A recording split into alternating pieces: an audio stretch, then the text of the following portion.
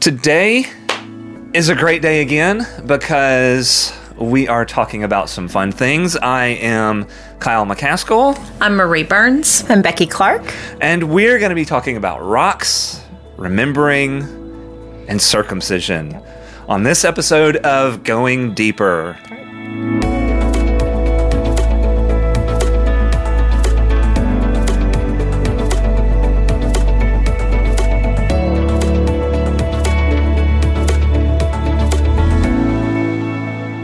So, coming up this week, I'm going to be teaching on Joshua chapters 3, 4, and 5. And we're mushing 3 and 4 together because it's all the same story about actually crossing the Jordan River. So it's finally time to cross into the Promised Land, and but there's a process to get there. And so that's 3 and 4 together. And then with chapter 5 is the preparation that they have to do before they can actually enter into the land. So there's a lot of little things in there.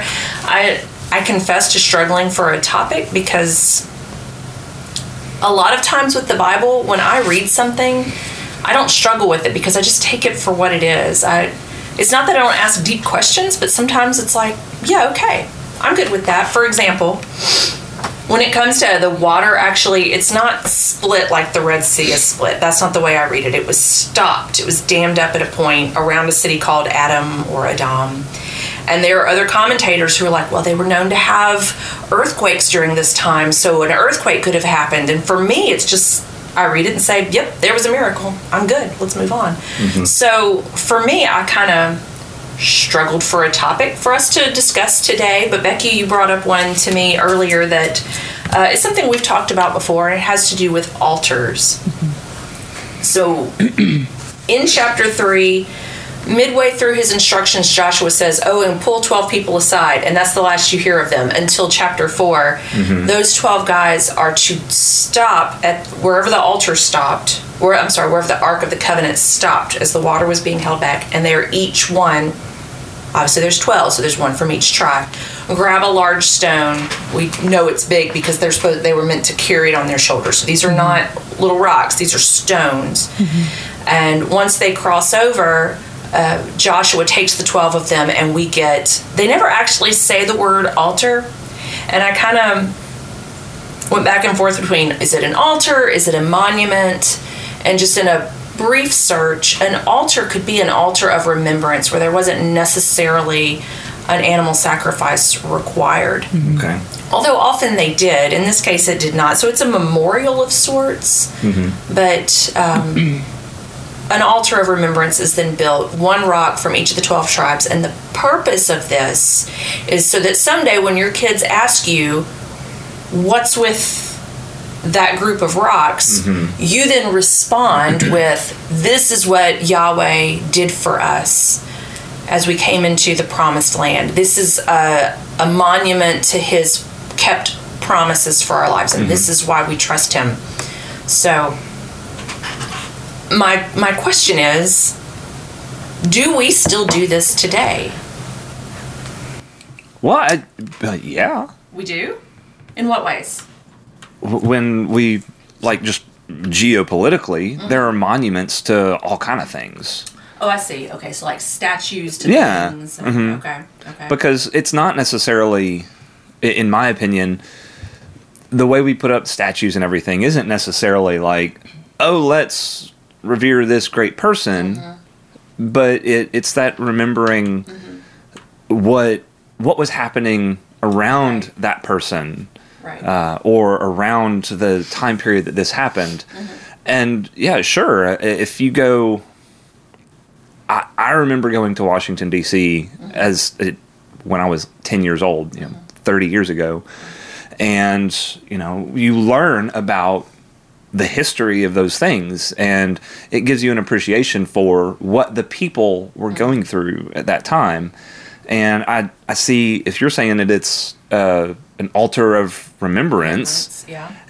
I don't see it being all that much different because it helps mm-hmm. the people who did not directly go through those yeah. things identify more with what was happening and how their lives are the way they are now in part because of the people that went before them.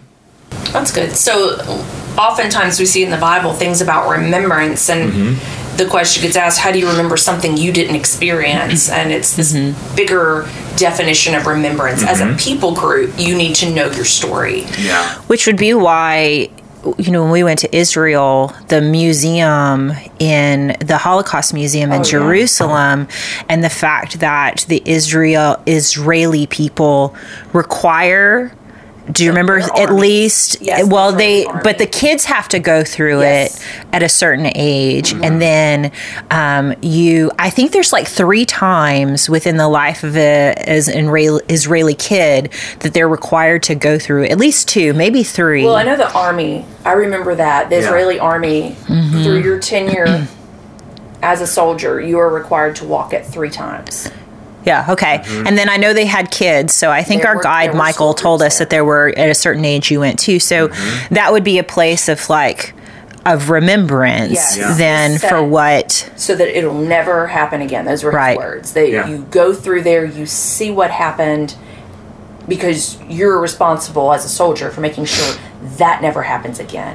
Right. And it's a part of their history so ingrained from... What is this?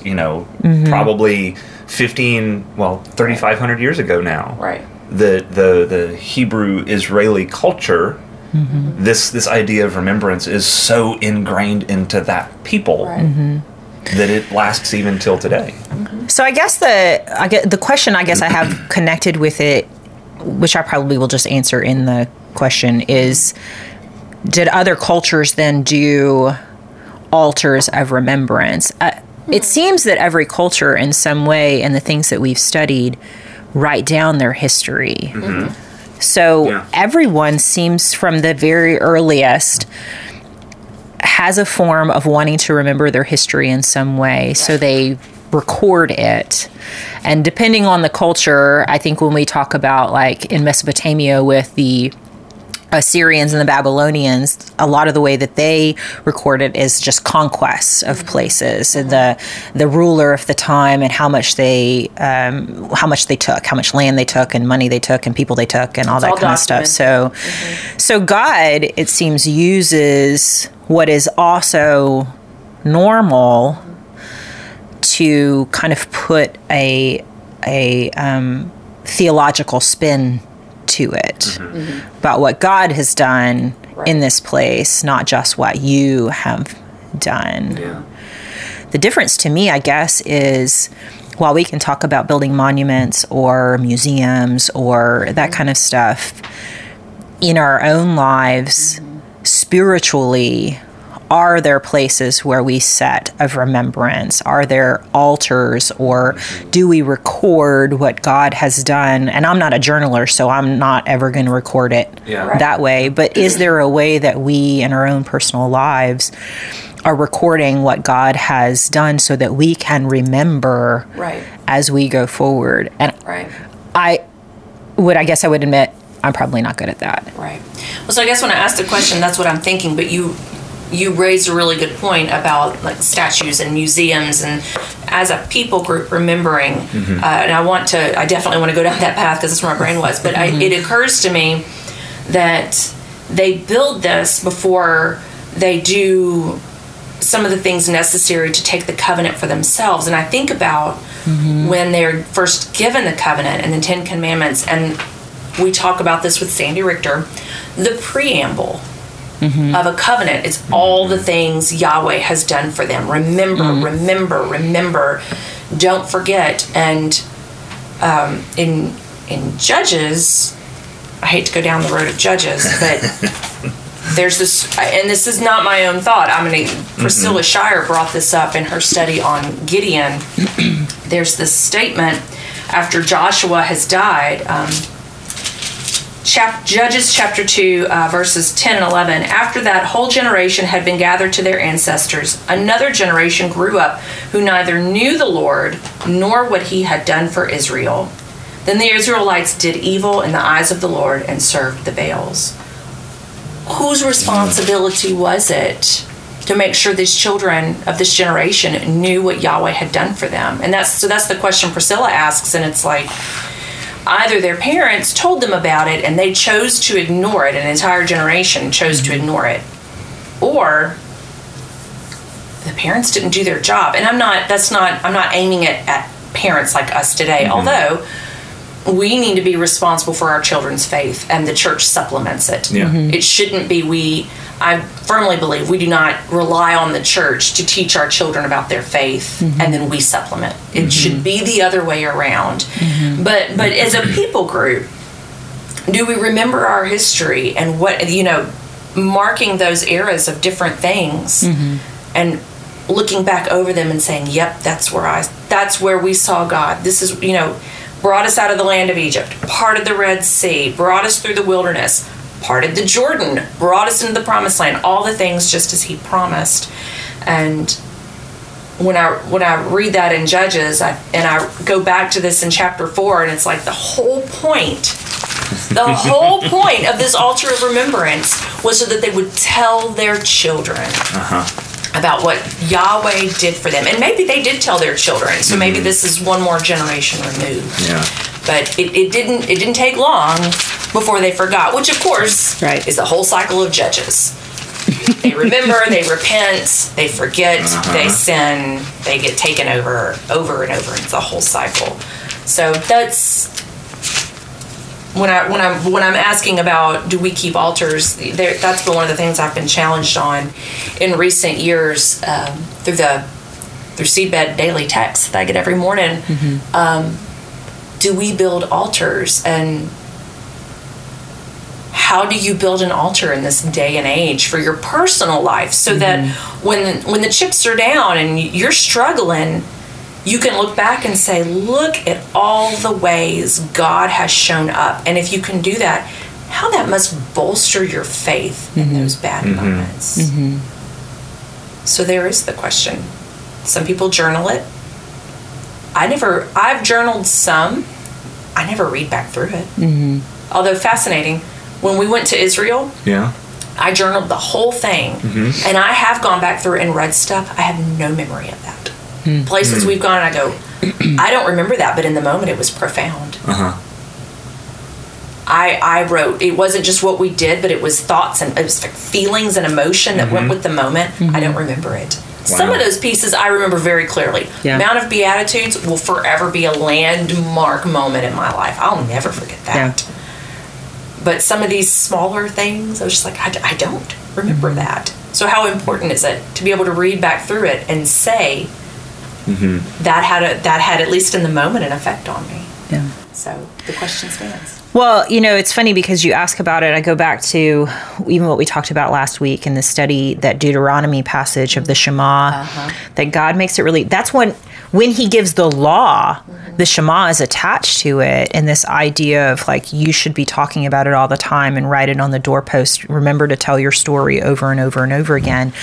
And to me, largely, though I don't journal and I'm not very good necessarily about kind of remembering those spaces, I feel like they come back up when I study scripture. And so I guess part of kind of remembering and creating altar space happens when I'm reading the story of God, which is the story of us as well.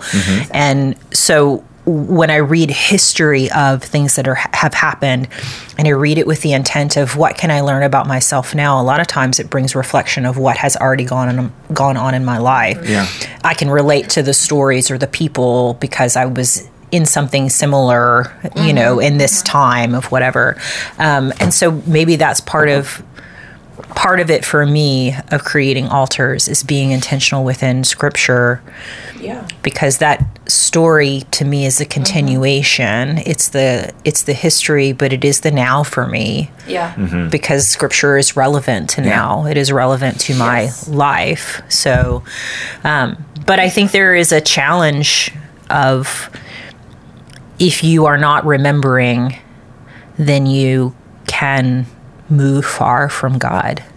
Well, I mean, Jesus spoke so many times in his ministry about remembering, especially at the Last Supper. Do this in remembrance of me. Right. Yeah. Yeah. So how important is it? Because we were talking earlier about in Joshua, even though they're not building an altar of remembrance, there's so many places even before we get to Joshua where God commands someone or a group of people, of his people, to set a place of remembrance, that he knows that we are people of short memory, that we need some visual spaces to kind of reflect on. And if we don't have those things, then we are not going to be able to tell them to other people, which is the whole point, right? I mean, isn't that Christianity is supposed to be, we are for other people to tell the story of who God is. If we can't remember the story, we can't share the story with anybody, whether that's our kids or someone else who has no knowledge of God. And how quickly, interestingly, when you read Judges, that they have moved away from that already to the point that they are doing their own thing and are so far from God. It didn't take any time at all. Maybe 2 generations and it was over. I mean, but even within Joshua itself, I mean, think about, not to jump too far ahead, but like the way they take Jericho and how well that goes. And in the very next battle, but it doesn't go well, because Jericho doesn't even go well, because the reason that the very next battle in AI... Well, that one guy, right? That one guy, which we could have that whole conversation about the sin of one affects... How lousy is it to have your name in the Bible as that one guy who ruined it for everybody, you know? But he is one of many, unfortunately, that ruin it for many, which we go back to Leviticus when we talked about Leviticus of... how your sin affects other people. And that guy's sin for not being obedient, not remembering what had just happened, and the parting of the Jordan River and all that kind of stuff, and what God said to do, lost, I think, 3,000 lives. I can't remember. A significant amount of people in their first battle with AI, and then had to go back, had to take care of him, and then go back and do the battle again to win it. I mean, we're just one battle away. They didn't even do Jericho right, and Jericho was amazing. Just what the amazingness of what happens. They didn't even have to battle. The walls came. You know, the walls came tumbling down. I didn't grow up in the church. I don't know that song. It's like when you study Jonah and you have to sing the song. I don't know it. Okay, so we need to build altars, or we need to remember. There has to be. We have to be intentional as Christ followers to remember the story from where we were to where we are. And I would think that's honestly one of the detriments of us as Christians is that I think we're quick to forget what it was like when we first came to know Christ. I mean, for me, there was so much joy and excitement. And somewhere along the way, which is just part of life, sometimes it wanes. But we have to remember that, what it was like, because there was so much freedom and joy for us when that initial accepting of Christ, knowing, the real knowing, that completely changed our hearts. But we forget that a lot, and we get wrapped up in the mundane of life, which is fine, except we got to reflect back on that joy, you know? There's a tribe of Native Americans that this custom, they wear them as necklaces, and you tie knots, and all of the knots tell a piece of your life story. But you've got to, I think about looking back through this Israel journal that I did, I don't remember that. But how important that is, as you say. I mean, we talk about witnessing. We talk about our vows, your prayers, your presence, your gifts, your service, and your witness, your testimony, your story. And I remember in college somebody asking me, but how do you know? And all I could call up in that moment, because I was taken so off guard by the question, which I shouldn't have been, was the lyrics to that song, which are actually a psalm I've tasted and I've seen. Like, I know in my life God has shown up. I was raised in the church. So I never really had that mountaintop moment of just knowing and repenting. I mean, it's just been a piece of my life all along as I build on it and build on it and build on it. And so when I want to tell people what God has done, I will confess I have to reach back a little ways to things that have happened in the past. My son is a walking monument, and you know there are things like that. But if you ask me what he did last week, I'm going to have to take a minute. So, and to be fair, they built monuments at these epic moments. A body of water parted, because if God parted the waters every day, they would become the mundane. And we wouldn't even notice it anymore. So monuments and altars were built. Abraham and his son, and his son being spared, he built an altar there. I mean, obviously he was headed up to make a sacrifice anyway, but that altar still stands to this day, I'm sure. And there was, in the actual Jordan River, Joshua built a smaller one in the middle of the river where the ark stood, and the Red Sea, and Noah coming off the boat, and who is it that wrestled with God? Wrestled with that Jacob. Did he not then turn around and build? So I mean, these are. And then lived it with the limp or whatever, the broken hip or whatever. Very large, epic moments. But I do feel like we need to remember the smaller things about maybe not specifically how God shows up, but that he shows up in the everyday, because they lost the manna once they entered the land. But God still provided through the fruit of the land. So I have a roof over my head today. I have food to eat, because God is faithful. So I guess then the question becomes, what do you document? And the question still stands for me, how do I document? What does the altar look like? Because if there's piles of rocks in my house, I'm going to trip. But you'll always remember. Your house will be unique. Marie, what is with all the piles of rocks in your house? Well, that's where Jesus did that. That's fair. I mean, its intended purpose is served, is it not? Sure. Yeah. But how do we do that today? That's fine. That's really a great question. I guess we all have to wrestle with. It's something to think on. Okay, so are we? Would you say we have had the conversation now? We can shift to, because I've got another question that comes out of, unless you have something else. No, we can shift, because I had a question too, but let's see if you ask it. Go for it. Okay. Well, a question I technically know the answer to. Nevertheless, it's fun to pose. Okay. Well, it comes out of chapter 5, really, in regard to the circumcision, because why?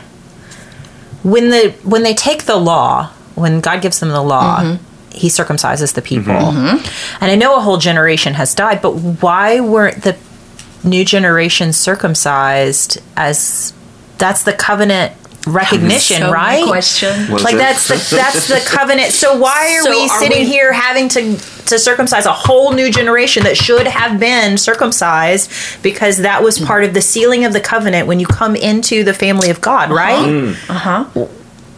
What the heck? You mean it wasn't baptism?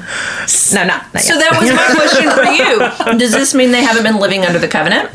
If they're not, okay. So let's go back to what happened.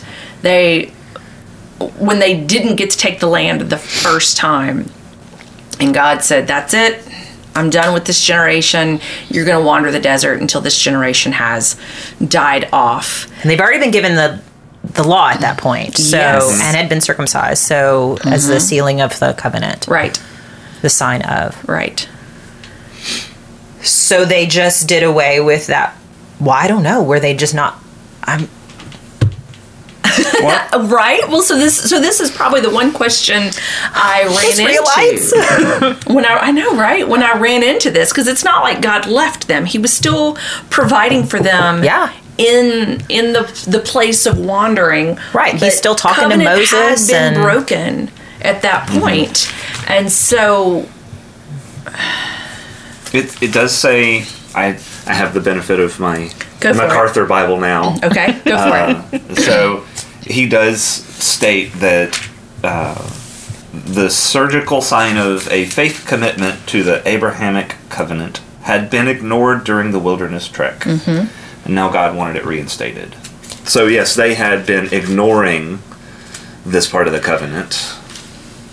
So the question is, did God just kind of allow that to happen on purpose? Because, see, before they take the land, they definitely re-enter covenant. I mean, that is very obvious. They do the circumcision, which had to be done before Passover. They celebrated Passover and the Feast of Unleavened Bread, all before, even though they've crossed into the land, before they are allowed to receive their inheritance, they definitely re-entered covenant. So they're consecrating themselves again, yes, renewing themselves, cleansing themselves before they take the land. Right. Well, and to be right people. All of the people had died who had initially been circumcised, that whole generation. And from my perspective,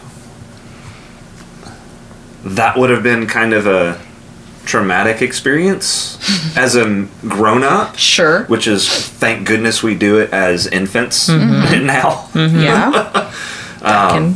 Yeah.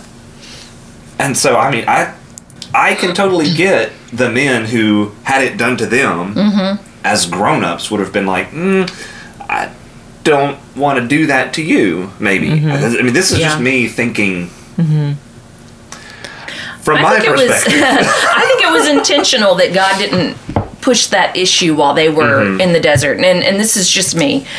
I think it was intentional. Yeah.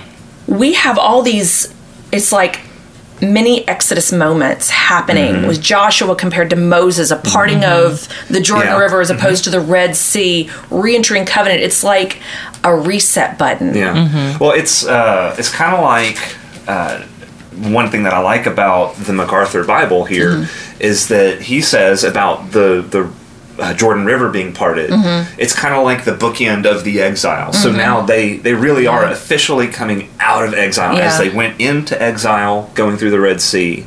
They're coming out of it now, going into the Promised Land, crossing the Jordan in the same way on dry land. Right. And so, I would think that there are lots of things that are now God's going to say, all right, time to pick back up where we left off. For real this time. Yeah, for real this time. So do you think that means after we spent all this time studying Leviticus, the receiving of the law, what the law meant, all that, and we know that some of the law wasn't intended until they get into the land anyway. So some of it wasn't supposed to be practiced until they got into the Promised Land, which the original intent was they were supposed to go straight from the receiving of the law to entering the Promised Land. Yes. There wasn't, it's supposed to be a 40-year wait initially. The unfaithfulness of the people is what created that. So I guess they're beyond the circumcision. Do you guess that they're not following much of the law that was given to them? We don't really have much to say on that. I mean, I'll confess I haven't done enough reading in Numbers. Right. So Deuteronomy, Numbers, they might have even some answers. of Exodus would have some of those answers. Yeah. But I guess I'll look for this that is before just Thursday. Joshua has just brought up an interesting thought of in 40 years, did they just pick and choose pieces of the law when it suited them? Yeah. Or when they needed, and God just allowed that to be okay for that time period? That's an interesting question. I mean, you're right. He's still with them. I mean, they have the ark with them, so they have the presence. We have the tent still. It's with them this whole time, so they've at least have to be keeping some of the law. Right. It would have to be. Well, I mean, Joshua early on, before he becomes the leader of the people, is a military leader who wins against the Amorites a few times, and they have some other battles. And I feel like I've read where there was some sacrifice that went along with before or after and that kind of stuff. So would that be in Numbers? I have it written down somewhere. Joshua is young when they take the Amorites. Like he had just been named, or had not very long had been the assistant of Moses, and already kind of emerged as a military kind of person. So now I'm just very intrigued about how much of the law they really... That's a good question. did follow, and God just, he allowed it for the time period. I guess they're punished, or there's consequences of not following the law in other ways, because beyond the wandering for 40 years and what that was like, I mean, they still had all these battles, they encountered all these people, God seems to be with them, and yet how much more it could have been, maybe if they had been more faithful to the law in the 40 years. Maybe they wouldn't have wandered for 40 years. 40 is definitely one of those big numbers in the Bible with regard to a completion of time. So I think that generation had to fall away. Yeah. Yeah. I think it was going to be 40 years no matter what. That generation had to fall away. Had just proven themselves to be unfaithful to the point that not even following the law at that point was, it was going to be what it was going to be. And so God is biding his time and waiting for the new generation to come who will hopefully be ones who will be faithful to him. And part of that faithfulness and obedience is the law. It's also, the two big things I can take away from Joshua, just like we had some major markers with Leviticus: obedience, remembrance. Those are the two big ones in Joshua for me, is obedience and remembrance. And even our new generation that he recovenanted with, that he brought into the land, didn't follow directions. It's not just this one guy out of Jericho. By the time we get to the end, we're going to show all the places where they never fully took the land. Yeah. Imagine if the generation before them had gone in. How much worse would it have been? Maybe. Yeah. I don't know. Yeah. But it's definitely good questions. I'll try to dig into that a little before Thursday. Maybe I can, when we actually do the class time, I'll have some of that I can, if some of that is there. But, now, as we're sitting here talking about it, and I think about this, they broke covenant, this one generation falls away in the desert, and how this is like a mini version of Noah. And that time of wiping out a people group, except instead of the entire earth, and God starting over with a single family, he's starting with a different generation. Yeah. Which he said he would never do the Noah thing again. And he didn't. But he never said he wouldn't do anything that had some kind of similar... Yeah. Not to jump ahead to next week, because we're going to get into holy war, but the Canaanites were bad folk. Yeah. And I know people struggle with the idea that God would call them to wipe out an entire people group. And yet, we have the story of Noah, where he flooded the entirety of the earth, and all that was left was this one family. Well, and we also have to remember, and this is where I love having dug around to bounce ideas off of. Yeah. Because it brought up that very thing. And if you think about it, they're still fighting in that area. And yes, we've they are. got generation after generation after generation after generation of war and killing and the countless lives that have been lost. And what would have happened if the Israelites had done what they were supposed to do? Our God of love and justice and mercy was in that act of, or in that command of, hey, take them out, could see much bigger than we can. And could see that if you do this, you have a greater chance for peace going forward. And they did not do it. And so that peace never really fully was realized, and still hasn't been to this day. No. And it may seem like a leap, but that's a lot fewer people. You're talking about thousands of people versus hundreds of thousands of people over the ages. Yeah. We're jumping into next week. Yeah, sorry. No, that's okay. But it does bring up the idea about obedience, and to go back to the beginning, remembrance. Yeah. When I'm faithful, these are the promises that come with that faithfulness. When I trust and obey, for there's no other way. Yeah. Well, what continues to be proven over and over the more that I read Scripture is how very similar I am to the people of Scripture. In Scripture, there's a story, different face, but the same struggle of, as much as I want to be obedient to God, I struggle with that obedience. And here we have a group of people that were given the law that I find to be so beautiful and to be something that is to be protective and caring. And I mean, from a loving God extended to us. And yet what people seem to see out of it is chains and being bound. And so because we don't like that, we fight against that. And that was true for this group of people who chose to be unfaithful, yet God did not abandon. Right. But there were consequences to that, which is the consequence of they don't get to go into the land. They wander around until they're gone. But God's still faithful to be there. But that's my life too. I pick and choose the things that I want to be obedient to. And there are consequences to that. And the hindsight is the 2020. If I had listened to God here, and here, then I likely wouldn't be where I am right now, having to live through that. Or learn that lesson again, or experience the consequence of XYZ, because so I relate to them, I guess, as much as I'm kind of going, wait a minute, you didn't even, you barely had the law and you didn't even do anything that it said to. Goes back to remembrance.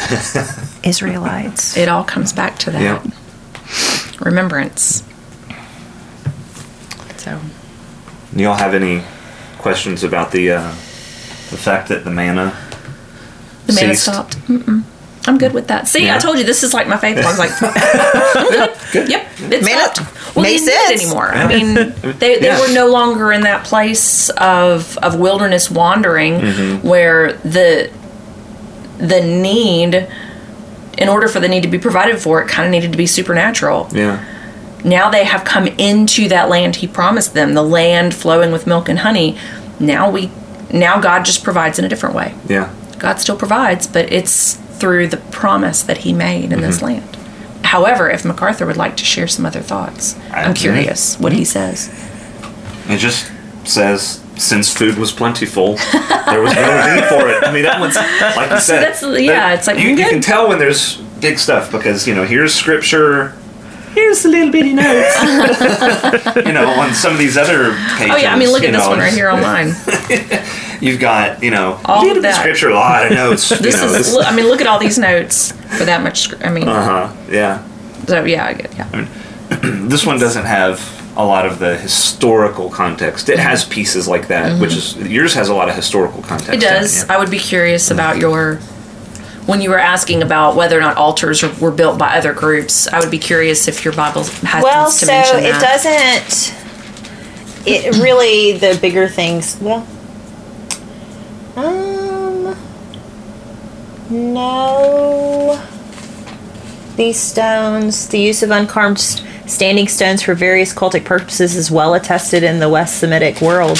Like Jacob in Bethel, Moses at the Mount Sinai. These stones could be erected as a memorial to a vow or for another dedicatory an purpose. idol, sure. Standing stones have been ascribed religious significance either in the sense of some sort of representation of a deity or as a symbol of a sacred spot of veneration.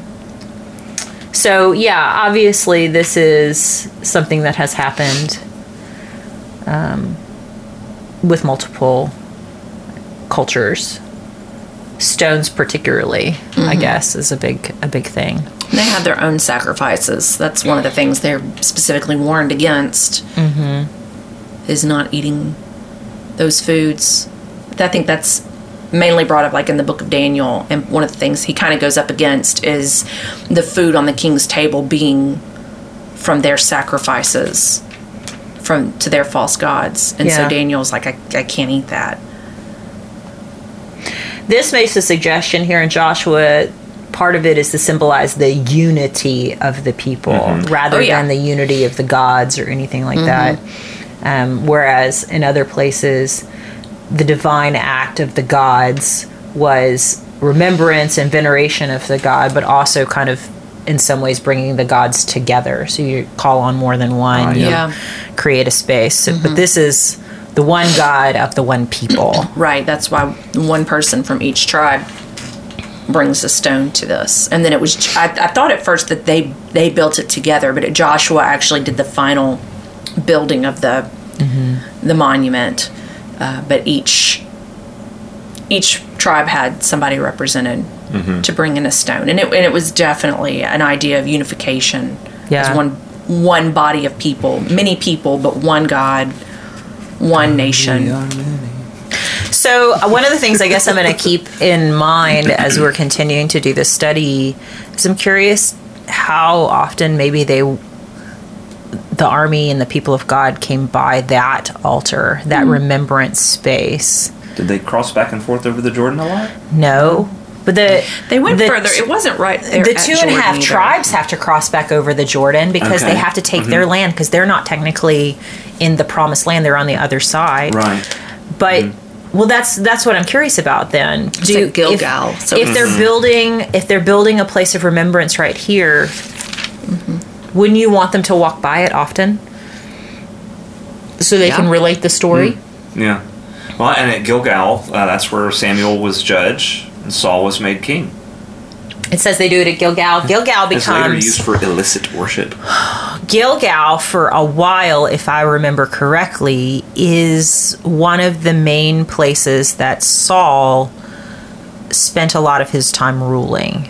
Is he set up some space at Gilgal. It became kind of one of the main spaces. So then it would be a place for some future generations to have utilized and seen, hopefully. Though we know pretty quickly the story somehow has gotten lost. Yeah. Because it's not being told. Yeah. But this isn't the only space of remembrance that they'll build. I think there's one or two other places in the book of Joshua where he tells them to build a place of remembrance of what God has done. Plus Jericho was its own memorial space. You just had to look at Jericho and be like, yeah, God did some cool stuff right there. So we'll hold on to that because I'm curious so we can kind of mark. So the people walked by again. The people marched by this space again, and they should have been saying, hey, do you remember what happened here? Yeah. How God stopped the waters here at the Jordan. That's our God. That's our powerful God. You know, here we go back to the remembrance, just because it's such a good, so good. It's key. Yep. And definitely a calling on our lives to figure out whatever a monument looks like in your life, be faithful to put those up so that you can, when somebody asks you, because it's happened to me, how do you know? There are these places in my life where God showed up in such big ways that there's nothing else it could have been. Yeah. You can't explain it away with an earthquake, guys. Yeah. God stopped up the water. If there was an earthquake, it's because God broke apart the earth when he did. Yeah. I mean, it's, there's going to be places in our lives where we know God showed up. And we need to be able to point to those and remember those. And if he's faithful in that, he's going to be faithful in the everyday too. So, well, it's almost like we forget sometimes that if we say we worship the God of all creation, then he made it all. He made the laws of physics. He made science. Yeah. And he made the tectonic plates and all that stuff. It's all part of God's creation. Yeah. And so when you try to use science to explain away the miracles, you're kind of explaining, or you're trying to do away with the miracle of creation. Right. And hello. Yeah. I mean, the not to go down on a tangent, but it's like even the Canaanites knew what happened at Jordan. We were talking about that word melting in fear, and it's right after they've built their monument, it moves on to the fact that the Amorite kings and the Canaanite kings, they had all heard about how the Lord, not an earthquake, the Lord had dried up the Jordan before the Israelites, and they had crossed over And those kings, their hearts melted in fear, and they no longer had the courage to face the Israelites. Yeah. They all knew who did it. Yeah, if it was a regular occurrence, if it was like, oh yeah, this thing happens from time to time, surely they would have known about it and like, oh yeah, no big deal. But the fact that they're like, oh, there's something special about this. Yes. Let's not maybe put up a fight. Right. Okay, so just as a side note, because I knew I had heard Gilgal kind of recently. I like side notes. So Gilgal is where Samuel sends Saul to, I think we talked about this last week in our Bible study, where Samuel sends Saul to wait for him because they're going to give an offering to the Lord, and I think it had to do with the fight against the Philistines, which they were always fighting the Philistines at the time. Anyway, Saul and his people wait like 7 days, and Samuel hasn't shown up yet. So Saul does an offering without Samuel. And that is when Samuel basically says, he finds out about it, and he basically says, like, you're done. Like, officially, 100%. And I think our people said, at that point, Samuel never sees Saul again. Yeah. Like, they never come face to face anymore. Wow. Illicit worship. Yeah, so I mean, that's at Gilgal. So that's it. That's at Gilgal. So later on, however many generations later on, till we get to Saul and Samuel at Gilgal, the place where they built a remembrance of what God has done. Saul defiles Gilgal and a sacrifice to the Lord there. Nice. So, did you know that Gilgal means a wheel or rolling? Rolling. Yeah, there's a reference to. I don't know.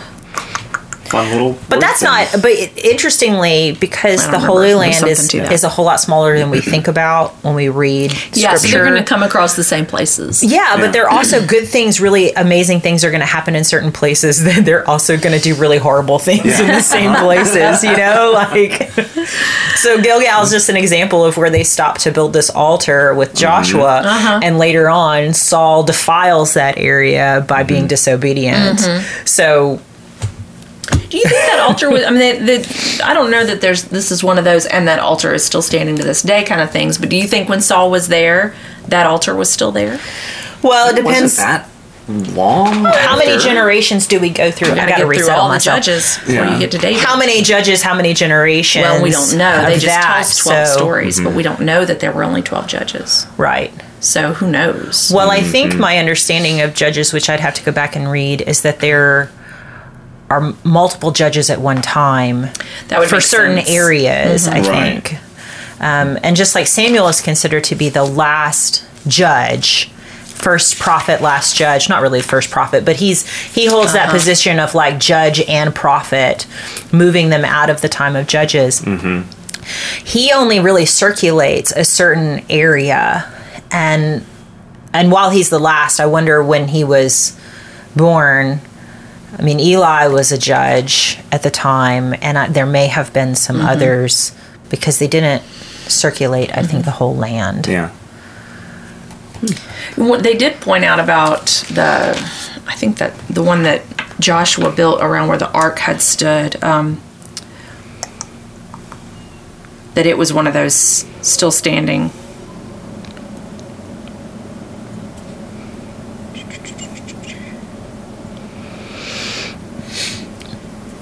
And they are there to this day. There it is. In chapter 4, verse 9, Joshua sets up the 12 stones in the middle of the Jordan where the ark was, where the ark was, and it's still standing to this day.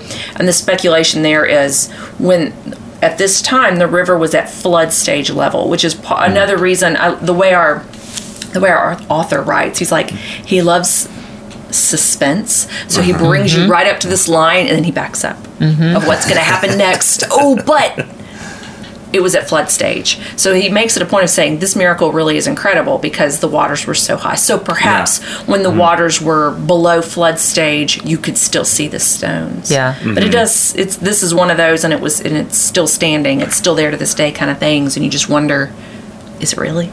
Yeah. And so when Saul went to Gilgal, was it still there? Yeah. Is it still there to this day? Would we know it if we saw it? They built a baptism place on top of it.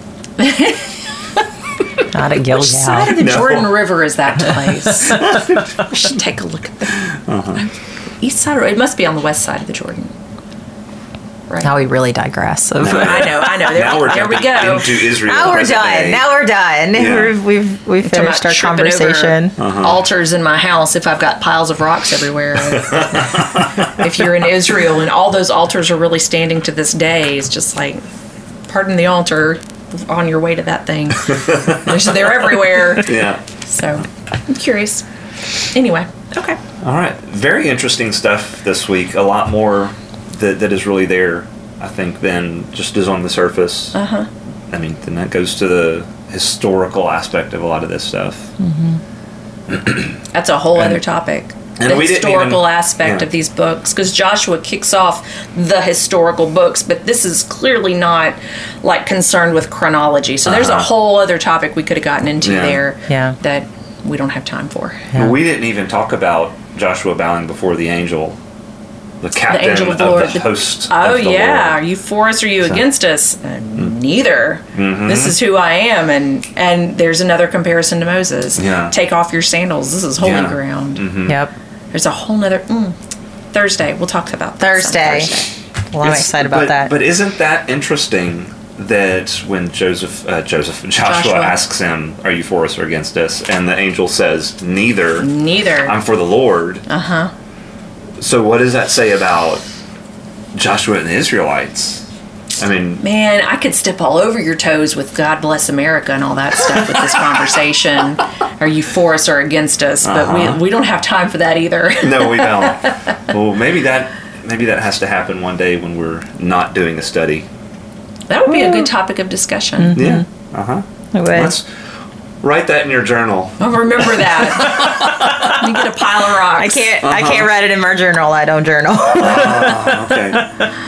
All right.